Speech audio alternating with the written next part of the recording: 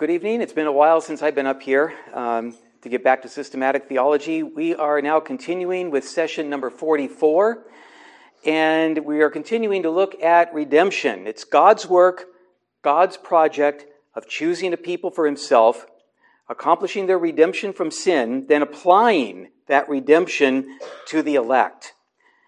And our structure for this part of the study is to go through a logical order of God's application of his salvation benefits to his people. We go through it systematically because God is a God of order. God doesn't do things higgledy-piggledy. He's a God of order. And this, the way in which salvation is applied to us within time is according to a structure that the Reformed have recognized. And that order of application is what they've called the Ordo Salutis, and that's just Latin for the order of salvation. And different Reformed theologians, they differ slightly on the order, but I'm presenting the order as they're printed in your notes, and I won't go through it again. They're there in your notes. But in the last study, we finished with step 1b, which is regeneration, or the new birth. The new birth is the gateway to the rest of the application of redemption to the elect. It's the gateway to it all, the new birth. Before the new birth, our hearts were corrupt. Proverbs 4:23 says this about our hearts. It's the core of who we are. Keep your heart with all vigilance, for from it flow the springs of life. In previous studies, I compared the heart to the headwaters of streams. With a river, if the headwaters are the source, if it's contaminated and corrupt, the waters downstream will be contaminated and corrupt as well. And the proverb tells us that from our heart flow the streams of life, from the heart. We looked at 3 streams that come from the headwaters, the heart. The streams are the mind, the will, and the affections. The mind, the will, and the affections. All 3 of those are corrupt before the new birth. But in the new birth, the Holy Spirit removes the corrupt heart of stone and replaces it with a new heart of flesh. The headwaters are no longer corrupt. So what's downstream, that changes too. The new birth, regeneration, comes before all the other steps in this Ordo Salutis, the order of salvation. It comes first. The new birth has to come first because until God changes our heart, we cannot have repentance unto life and we cannot have saving faith. Tonight, we're going to start looking at the first response that God enables in us as a result of the new birth. That first response that is enabled by the new birth is twofold: faith in Jesus Christ and repentance unto life. Faith in Jesus Christ and repentance unto life. Now you notice that those are numbered in your list 2a and 2b. And the reason I number them 2a and 2b and not like 2 and 3 is because these 2 steps, they don't really have a logical order between them. They logically happen together. They're 2 sides of the same coin, basically.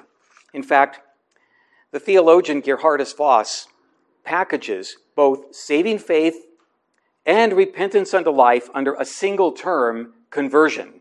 When's the last time you heard that conversion? To be converted. I think we should use that term a lot more often.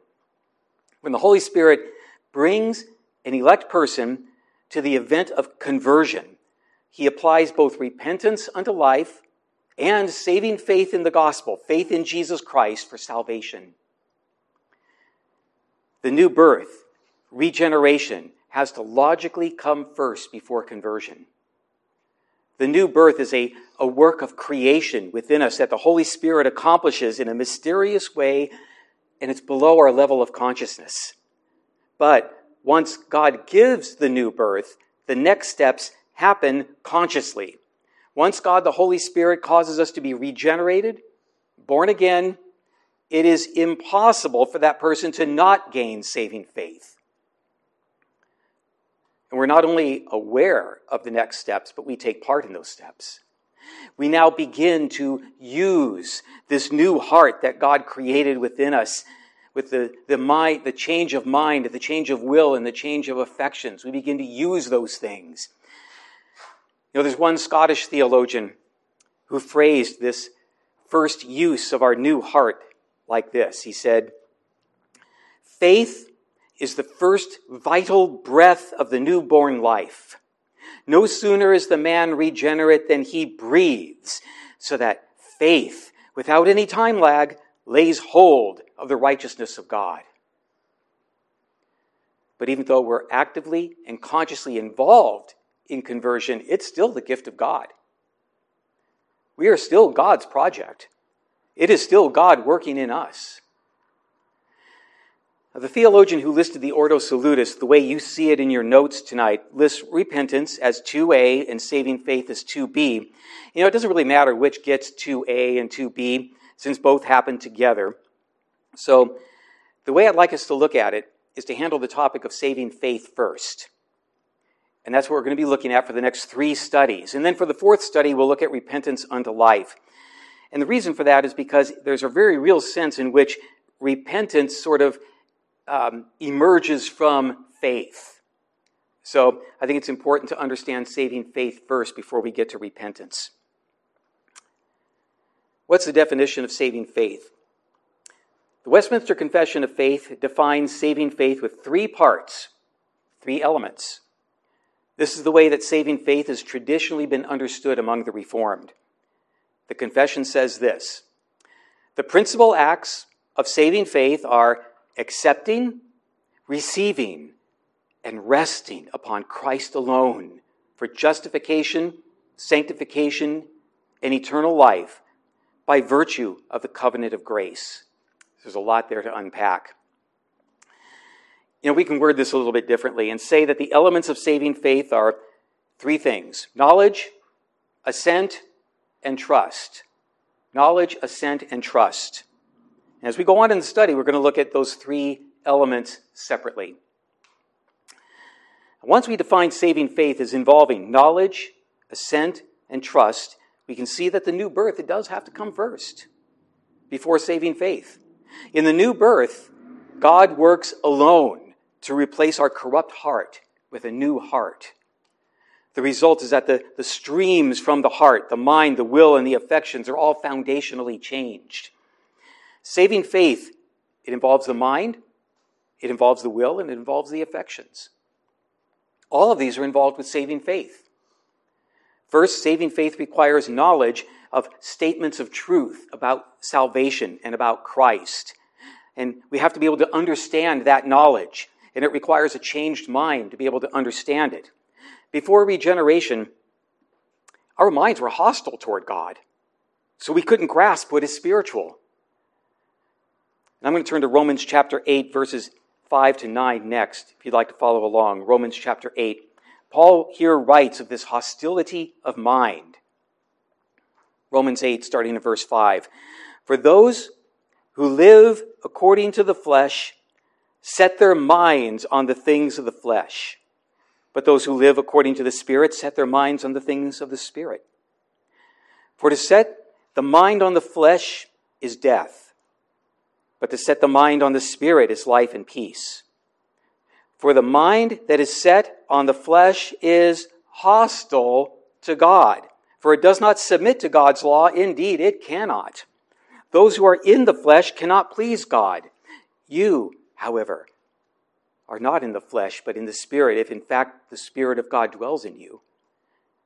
Anyone who does not have the Spirit of Christ does not belong to him. Once we are born again, we have redeemed minds. Our minds are no longer set on the things of the flesh, and we can now comprehend what is revealed in Scripture. And secondly, saving faith requires assent. And what that means is just agreement with the knowledge of revealed statements of truth. So once someone preaches the gospel to us, we're now confronted with knowledge. But most people who hear the gospel don't understand it, and on top of that, they don't agree with it. Most people reject it. Assent to the gospel, agreeing with it that it's true, is an act of the will. In a previous session, we defined the will as the internal power to make choices. We also saw that our will can only choose what our nature delights in. Before the new birth, our nature was corrupt, so our will was in bondage to that corrupt nature.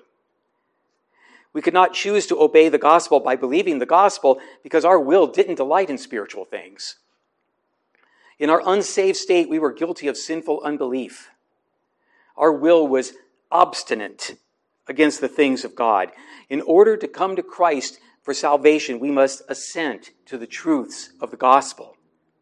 But genuine assent, it's impossible for the unredeemed will. In a previous study, we saw that the unredeemed person doesn't really truly have free will. He has free agency. In other words, he makes real choices, choices that are voluntary and choices that he's responsible for, but his will is still in bondage to his sinful nature. I'm going to read from the Gospel of John next, starting in chapter 6, verse 44.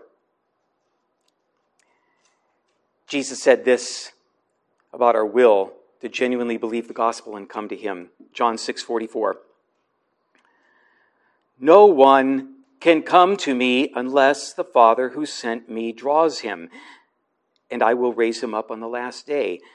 No one can come to me unless the Father who sent me draws him. Unless the Father draws a person, they're unable to apply their will to genuine belief in the gospel. They're unable to come to Christ in saving faith outside of the work of the Father drawing them to this. A change of a person's will is absolutely necessary to enable them to assent to this knowledge of the gospel, to agree to it. And that change comes only through the new birth. Now I'm going to go back a chapter in the Gospel of John, to chapter 5, and I'll read verses 37 to 40. And in this section, Jesus confronts the Jewish leaders about their unwillingness to come to Christ for salvation. John chapter 5, starting in verse 37. And the Father who sent me has himself borne witness about me. His voice you have never heard, his form you have never seen, and you do not have his word abiding in you, for you do not believe the one whom he has sent. You search the Scriptures because you think that in them you have eternal life, and it is they that bear witness about me. Yet you refuse to come to me that you may have life. You refuse. The Jewish leaders were definitely known for searching the Scriptures. The Greek word used here tells us they made the most careful and thorough effort in searching and investigating Scripture. But their story is tragic. They spent huge amounts of time and energy studying the Scriptures, but they missed the whole point of the Scriptures. The whole point of the Scriptures is Christ. Jesus said, and it is they, the Scriptures, that bear witness about me. The Jewish leaders thought that study of the Scriptures was an end in itself, that just the study alone brought eternal life. The Rabbi Hillel wrote that the more study of the law, the more life, and that if a man gains for himself words of the law, he has gained for himself life in the world to come. Jewish leaders stopped right there.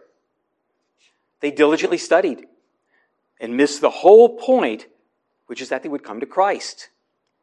They thought they had eternal life just in the activity of searching and studying. But then we get to Jesus' statement in verse 40, yet you refuse to come to me that you may have life. The whole point of the Scriptures was standing there in front of them. The true way to eternal life was right there before their eyes. But what kept them from eternal life was 3 words, yet you refuse. The New American Standard Translation brings out the force of the Greek when it translates this as, and you are unwilling to come to me. Their unredeemed will was bound by their sin nature. In their unsaved state, their will, their power to make choices, couldn't make a choice to have faith in Christ. The new birth and the change in our will that comes with the new birth is necessary to have saving faith. Then the third element, trusting in Christ and in Christ alone, is necessary as a component of saving faith. And this involves the affections, or what we love. Before the new birth, our affections were on the things of the world. And this led us to idols of various kinds. You know, idols don't have to be statues of metal or gold. The unredeemed find their purpose in living for various things of the world, like money and pleasure. An idol can also be some other means than Christ for salvation. When you're trusting in something other than Christ to save you, that's an idol. We think we can keep God's law well enough to save ourselves. We think that we can just be a good person and our good deeds will outweigh our sins at the judgment. Or in some people, their corrupt affections lead them just to atheism. And that casts away any chance at loving God in favor of loving the world. Trusting in false ways of salvation is trusting in idols, in false gods who will just accept our best efforts. Before regeneration, our affections were toward those idols of the world. Saving faith in Christ means trusting in Christ and in Christ alone. Not only do I accept that the gospel is true, but it is true for me personally that I trust in Christ. All of our eggs are in one basket. Saving faith in Christ requires our affections to be changed from leaning on what cannot save to leaning on the work of Christ alone. Before regeneration, our affections were corrupt. So if we acknowledged a need for salvation at all, we didn't trust Christ alone. Our affections were on some idol, whether the idol was salvation through self-effort, or if by Christ, then it would be Christ plus something. I like what David wrote in Psalm 62, and I'm going to read from that next, Psalm 62. And in that psalm, David's enemies thought they could bring David down by taking advantage of some weakness in David's defense. David, at that point, needed reassurance that God would save him. And he contemplated the fact that God alone can save. I'll read from Psalm 62, verses 5 to 8. For God alone, O my soul, wait in silence, for my hope is from him. He only is my rock and my salvation, my fortress. I shall not be shaken. On God rests my salvation and my glory. My mighty rock, my refuge is God. Trust in him at all times, O people. Pour out your heart before him. God is a refuge for us. Selah. Spurgeon preached this about the connection between saving faith and the affections, and I'll quote from Spurgeon here. Oh, may God give to everyone here present the faith which I have been talking about. Perhaps some of you have never trusted your souls with Christ. You know that faith is the way of salvation. Why do you not follow it? Simply trust him. Simply trust him. Simply trust him now. It is wonderful, the power of faith to change the heart. When you trust a man, you love him. You cannot be an enemy to a man in whom you trust.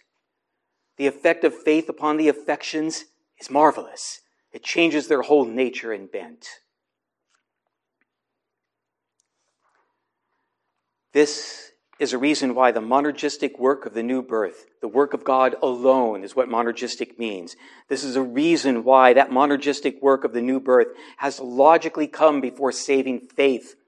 God must work alone to change our affections so that we can exercise our new affections in saving faith. One of the elements of saving faith is trust, to trust Christ alone. And like Spurgeon said, when you trust a man, you love him. All of this, the need we have for change in the mind, the will, the affections before we can have saving faith. That's why the Ordo Salutis, the order of salvation that you see in your notes, that's why the way it is. Once again, you'll see in your notes where the logical order of salvation is listed. Faith in Jesus Christ comes after regeneration. The old man is incapable of saving faith. Instead, saving faith is the response to the new birth. I'm going to read next from the epistle of 1 John, chapter 5. And in this letter, John is telling his readers to resist any doctrine that does not lead to loving others and to resist false doctrine concerning the person of Christ. And it's likely that John was here refuting the doctrine of a false teacher named Cerinthus. And that was a doctrine that Jesus and the Christ were separate, with Jesus only being a mere man. Now, as we read 1 John chapter 5, verse 1, we're going to see John apply a doctrinal test to show the church that Cerinthus was a false teacher. But this verse also shows something about the order of salvation.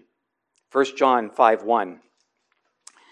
Everyone who believes that Jesus is the Christ has been born of God. And everyone who loves the Father loves whoever has been born of him. Everyone who believes that Jesus is the Christ has been born of God. That's the order of faith and regeneration. Everyone who believes that Jesus is the Christ has been born of God. It is only those who have been born of God who believe that Jesus is the Christ. Saving faith in this true doctrine has to follow being born of God. Even though faith is our conscious response and the result of the new birth, we're not ultimately the source of faith. Faith is a gift of God, given to his elect at the moment of the application of redemption. I'm going to turn next to Ephesians chapter 2, and we'll see the gracious nature of this gift. Ephesians 2, verses 8 to 10. For by grace you have been saved through faith. And this is not your own doing, it is the gift of God, not a result of works, so that no one may boast. For we are his workmanship, created in Christ Jesus for good works, which God prepared beforehand that we should walk in them. Now, this passage comes as part of a larger section where Paul is contrasting what we were before redemption versus what we are after redemption. And this huge before and after contrast, it's not due to our own efforts. I can't point to myself and say, you know what, I was just more spiritual and I was just smarter than my unsaved next door neighbor because I'm saved. Paul emphasizes that our salvation is by grace. Grace is God giving us as a gift, something that we didn't work for and do not deserve. When God grants salvation, it's not like wages at a workplace. A paycheck is earned, but salvation is not earned. Verse 9 says that our salvation is not a result of works. So we have no reason to brag or boast. Instead, verse 8 tells us that it's by grace that God saves us through faith. Then verse 8 goes on and says, and this is not your own doing. It is the gift of God. Now, different commentators look at this phrase differently, where it says, and this is not your own doing.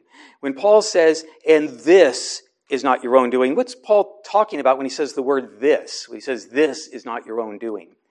Is Paul referring to salvation or faith being the thing that's not our own doing? You know, I looked at the Greek, and the Greek grammar doesn't solve it. And good commentators have disagreed, with some saying that Paul's referring to salvation not being our own doing, and others saying that Paul's referring to faith not being our own doing. The conclusion I came to is I think Paul is referring in some sense to both. Salvation and everything associated with it, including faith, is not our own doing. Salvation and faith that brings salvation is a gracious gift of God, something we don't deserve. I didn't just start having saving faith one day because I decided to, and out of the power of my own resources. Saving faith is a gift of God. God is the author of faith. And the truth that faith is a gift of God is also emphasized in Philippians, and I'll read from Philippians chapter 1, verse 29. It says, for it has been granted to you that for the sake of Christ you should not only believe in him, but also suffer for his sake. been granted to you, that for the sake of Christ you should not only believe in him, but also suffer for his sake. Here, Paul is saying that even our believing in Christ, the faith through which salvation comes, has been granted to us. And the Greek word for granted means to give freely and graciously. Salvation itself, along with everything associated with salvation, including saving faith, is a gift of God graciously granted to his elect. We consciously exercise faith in Christ, but that faith is a gift of God. And I can't point to myself that my own resources won this faith for me. Saving faith does not come from man's native discernment or philosophy. Saving faith must come by the word and spirit, not by flesh and blood. I'll read next from the Gospel of Matthew, chapter 16. Matthew, chapter 16, and I'll be in verses 13 to 17. And in this passage, we see that the crowds who witnessed the words of Christ and the signs given by Christ had a decision to make about what these things meant. They were all confronted with the question of who Christ is. Matthew 16, beginning in verse 13. Now, when Jesus came into the district of Caesarea Philippi, he asked his disciples, "Who do people say that the Son of Man is?" And they said, some say, John the Baptist. Others say Elijah, and others Jeremiah or one of the prophets. He said to them, "But who do you say that I am?" Simon Peter replied, "You are the Christ, the Son of the living God." And Jesus answered him, "Blessed are you, Simon Bar-Jonah, for flesh and blood has not revealed this to you, but my Father who is in heaven." The words and deeds of Christ were so powerful that Jesus couldn't simply be ignored by the people. They each had to come to conclusions about who Jesus is. The majority, they used their own native and weak human ability to come to a conclusion. Some came to the conclusion that he was John the Baptist or Elijah or Jeremiah or another prophet who had returned from the dead. But then Jesus asked the disciples the most important question that can be asked. "But who do you say that I am?" Peter answered according to truth. Jesus is the Christ, the Son of the living God. Then Jesus states the source of Peter's faith. This faith had to come by the work of God to believe divine revelation. The weakness of man's philosophy, that didn't reveal who Jesus is to Peter. As Romans 9:16 says, God's mercy does not depend on man who wills or man who runs. It doesn't depend on human will or human exertion. The majority of the people had only weak human resources. The weakness that Scripture here calls flesh and blood. And that's what they used to come to their own conclusions.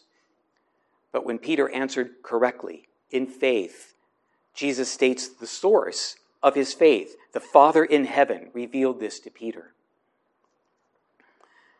All of this shows that saving faith itself is a gift of God. We can't give ourselves credit for saving faith. So if someone asks is faith itself a meritorious work where we somehow, we partially earn salvation by having faith? The answer is no. Saving faith is actually an admission that our own works cannot gain salvation. And faith itself is a gift, even though we are consciously exercising that faith. Before I was saved, there were a couple of Christians at my workplace who faithfully presented the gospel to me. And they witnessed to me for about a year. Then one day, it just dawned on me that what they were presenting to me was the truth, and I needed to believe it. I still remember that day, the day I was saved. It was a sudden change of my mind, my will, and my affections. My heart had been changed. But during that year, when they were witnessing to me, I was argumentative with them against the gospel. One of my arguments was this: if we are saved by faith, and I'm the one who exhibits faith, then isn't faith a meritorious work? Isn't faith a work after all, a work of my own that leads to salvation? Of course, now I know the truth that we've been examining in our study here. Faith is a gift of God. So I can't claim any credit or merit for faith. When I was saved, I believed the gospel, but that faith was granted by God. And in addition to the fact that my faith had a divine origin as being a gift of God, the fact that justification is by faith alone actually eliminates any merit of my own. My standing of being declared just before God, that's gained by faith. And that's the very opposite of earning it. It's been often said that saving faith is an extended, open hand. I come to Christ with nothing in my hand, nothing to offer but my sin. An 18th century Dutch Reformed minister said this after refuting the idea that our faith somehow has merit. He answers the question, how should faith then be understood? He answered, as a hand or instrument whereby we grab and take hold of the righteousness of the Redeemer. And then he went on to compare this extended open hand of faith as like of the beggar who would receive alms of the rich man, to which he must stretch out the hand, in which case the hand deserves nothing, but it's only the means by which he receives the gift. When we speak of faith as the instrument of what comes next in the order of salvation, justification, we can liken this word instrument to the image of an extended open hand with nothing in it. The modern theologian Michael Horton says it this way. He says, nor is faith's justifying power located in any inherent quality or virtue of faith itself. Faith is only the instrument rather than the basis for justification. It simply lays hold of Christ and his merits. There is no merit in the destitute beggar extending an empty, open hand to receive from the rich man. The gift is given into the open hand by God, and the merit belongs to Christ. Since it is God who graciously grants faith to his elect at the time when redemption is applied to them, how does God grant faith? How does God grant faith? Does God use means to grant faith, or does he grant faith directly without using means? Now, when I say the word means, what I mean by that, does God work faith directly, or does he work through something that we call means? The answer is both. Both. God uses means to grant faith, but he also works directly in us. First, let's look at how God does use means when he grants the gift of faith. When God grants faith to one of his elect, he uses his word as the means. His word. God uses the scripture, specifically the gospel, whether the person reads it or it is preached to them. In fact, all of conversion, which includes repentance unto life and saving faith, is brought about using the means of God's word. The two sides of God's word that God uses as means in conversion are law and gospel. Law and gospel. Once God causes us to see the perfection of his law and how we fall short of righteousness and our hopeless state if left to ourselves, and that drives us to the cross. At the moment of salvation, this knowledge of our sin that comes by the law brings us to repentance. Romans chapter 3, verse 20, which is where I'll be next, emphasizes the purpose of the law.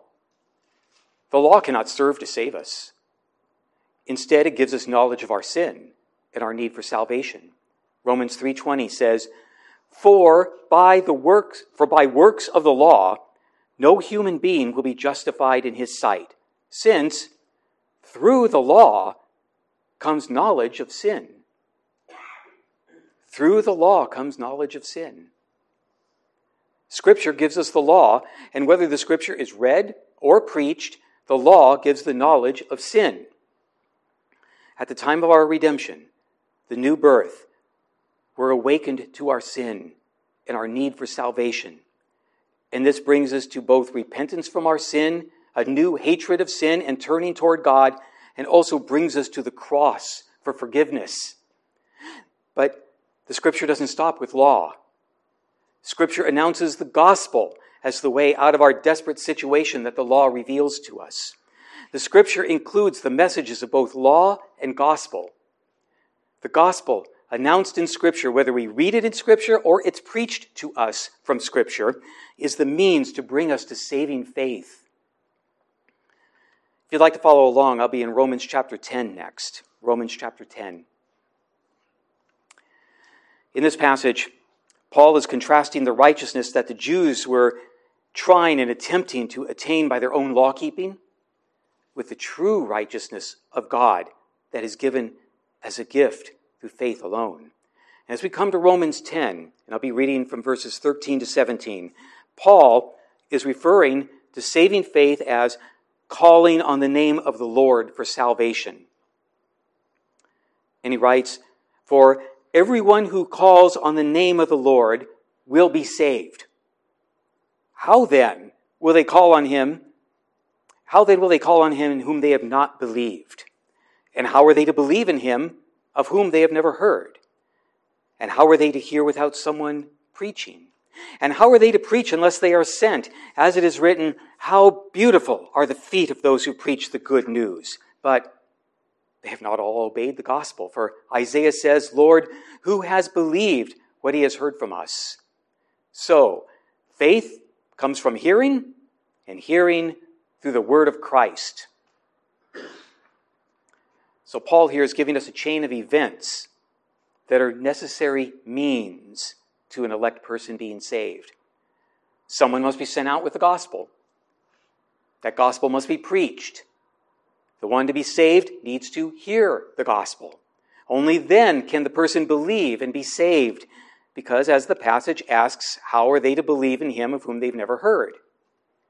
Then we get to verse 17. So faith comes from hearing, and hearing through the word of Christ. The revealed word concerning Christ, the word of the gospel as revealed in Scripture, is shown here as the means that God uses to bring an elect person to faith. So God does use means. He uses his word, the word of law and gospel. But there's also an aspect of God giving us the gift of faith where he works directly in us. And this working is in regeneration, the divine creation of the new heart that comes logically before faith. The elect person is brought to faith by two kinds of calling: the outward call of the gospel, when the gospel is preached, and the inward effectual call that God works within him. You know, we covered this effectual inward call before, if you remember. It's way back in session 39. So when we ask, does God use means to give and grant the gift of faith? We can answer, yes, he does use means. He uses the means of the word. We are brought to the knowledge of our sins by the law proclaimed in Scripture, and we're brought to knowledge of the way of salvation in Christ by the gospel proclaimed in Scripture. But the means that God uses must be combined with the work that the Holy Spirit does directly within the elect person with the effectual call. The means that God uses to bring an elect person to saving faith are the Word and the work of the Holy Spirit. The Word and the Spirit. And the reason why this internal call, that internal call at the moment of salvation, the internal work of the Holy Spirit, the reason it's called the effectual call is that it's certain. It's effective. It's absolutely certain. The outward call of the preaching of the gospel comes to many people, but not everyone who hears the gospel comes to saving faith. The outward call of the gospel must be combined with the inward call by the Holy Spirit, the effectual call. Both of these calls combined result in conversion, which is repentance unto life and saving faith. Now, this might bring to mind again that word that we make much of in Calvinism, the word tulip. Tulip is an acronym. It helps us remember 5 principles of what Calvinists call the doctrines of grace. T in tulip, it's for total depravity. which just means, total depravity just means that in the state in which we're born, unregenerate, we are corrupted by sin. We have nothing we can offer God that brings merit for salvation. Then we get to the letter U. U stands for unconditional election. Unconditional election means that God sovereignly chose his people, those who he chose to save, way back in eternity past. By name. God didn't condition his choice on who to save based on anything he foresaw in us. That's why it's called unconditional. Then we get to the letter L in TULIP. It stands for limited atonement. Christ went to the cross specifically to bear the sins of the elect, not the whole human race. Now that doesn't limit the power of the cross, but it does specify the intent of the cross. So now, tonight we're coming to the letter I in TULIP, which stands for irresistible grace. Irresistible grace.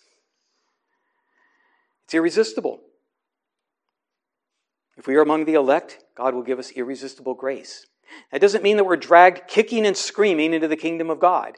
It does mean that when the Holy Spirit applies redemption to an elect person, that person's will is changed. Regeneration changes our heart, changing what's downstream from the heart. And since our will is one of the streams of the heart, our will is changed. Before regeneration, we were unwilling to come to Christ. Therefore, we couldn't have saving faith by our own power. But with regeneration, our will is changed, and we are now willing. Saving faith is now not only possible, it's absolutely certain. His grace to the elect is irresistible. One of the critical differences between true doctrine, doctrine that leads to salvation, and false doctrine is the true doctrine that faith alone is the instrument of justification. Faith alone. Only the open, extended hand of faith. Nothing in that hand is true saving faith.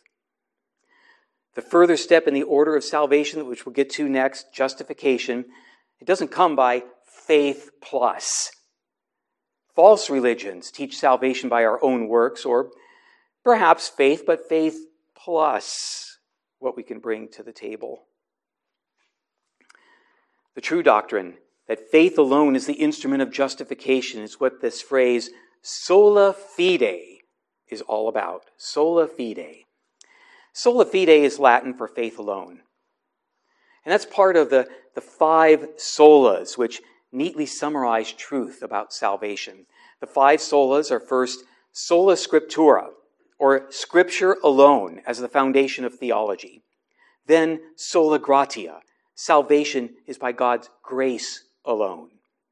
Next, sola fide, or faith alone as the instrument of justification. Then solus Christus, or Christ alone as the only ground of our salvation.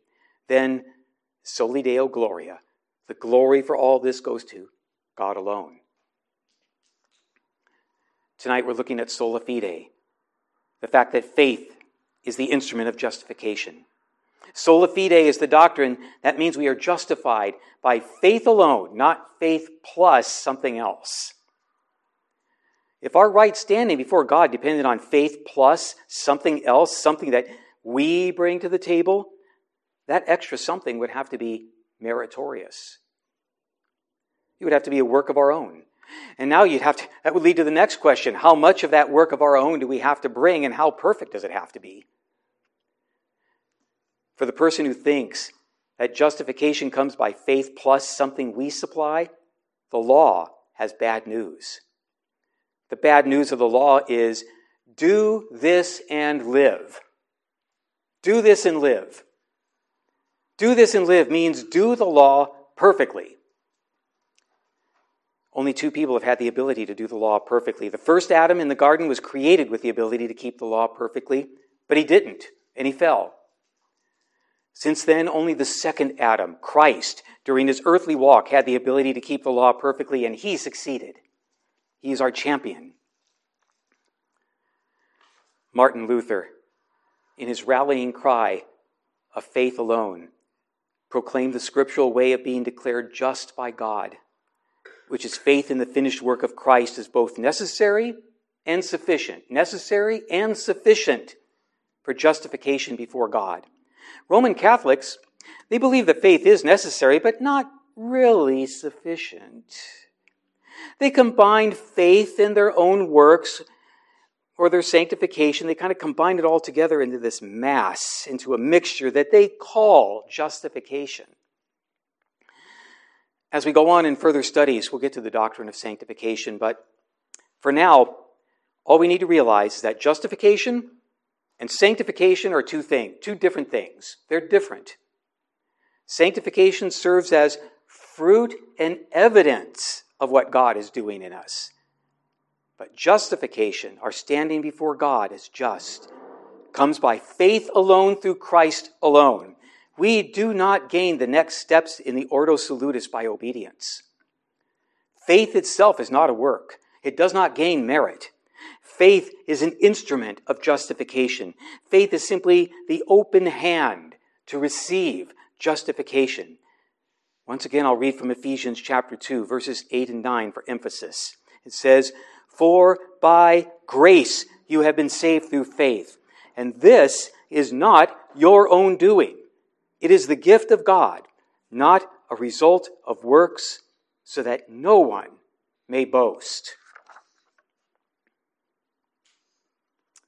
In Romans chapter 10, Paul quotes from Moses, and that's where I'll be next in Romans chapter 10. He quotes from Moses to show that justification by the law would require perfect obedience.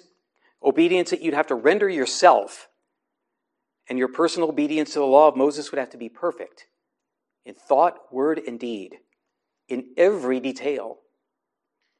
But the quote from Paul also gives good news. I'll read from Romans 10, verses 5 to 11.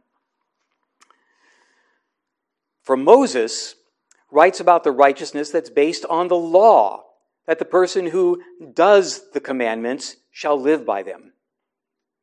But the righteousness based on faith says, do not say in your heart, who will ascend into heaven, that is to bring Christ down, or who will descend into the abyss, that is to bring Christ up from the dead. But what does it say? The word is near you, in your mouth and in your heart. That is the word of faith that we proclaim. Because if you confess with your mouth that Jesus is Lord and believe in your heart that God raised him from the dead, you will be saved. For with the heart one believes and is justified, and with the mouth one confesses and is saved. For the scripture says, everyone who believes in him will not be put to shame. What Paul is doing here when he quotes Moses is to show that justification by keeping the law and justification by faith alone, they're opposites. If people claim that Paul was teaching something new, Paul could respond, hey, this truth isn't new. He could quote from Moses to show it. The Italian Reformed theologian of the 16th century, Peter Martyr Vermigli, he said this about our inability to gain merit by the law, and I'll quote from him. He said, "The promises of the law are given by supposition or condition of works going before, so that if these works be not performed, the promises are made void." In other words, the law makes promises, but it's not a gift. Those promises have conditions. The law makes promises, but we can't fulfill the conditions of the law's promises, which are perfect and personal obedience. Only Christ has fulfilled those conditions. Then once Paul begins to quote Moses, where Moses says, who will ascend into heaven or descend into the abyss to gain these promises? Paul says that it's Christ who's done the work. We can do no saving work. Only Christ has done the saving work. Only Christ came down and only Christ rose from the dead. Then we get to verses 9 to 11 for the good news of sola fide. God causes us in the new birth to have saving faith. With the heart, one believes and is justified, and with the mouth, one confesses and is saved. Verse 11 puts a bow on this gift wrapping, for the scripture says, everyone who believes in him will not be put to shame. That's as far as we can get tonight. But in the next session, we'll keep looking at saving faith. We'll look at the differences between true saving faith and false faith. And then we'll take a closer look at the elements of saving faith, which are knowledge, assent, and trust. And to wrap up, I'm going to quote from Martin Luther in his commentary on Galatians about the difference between the true gospel and false gospels. And he says, "Now, the true gospel has it that we are justified by faith alone without the deeds of the law. The false gospel has it that we're justified by faith, but not without the deeds of the law. The false apostles preached a conditional gospel. So do the papists, in other words, the Roman Catholics. They admit that faith is the foundation of salvation, but they add the conditional clause that faith can save only when it is furnished with good works. This is wrong. The true gospel declares that good works are the embellishment of faith, but that faith itself is the gift and work of God in our hearts. Faith is able to justify because it apprehends Christ, the Redeemer.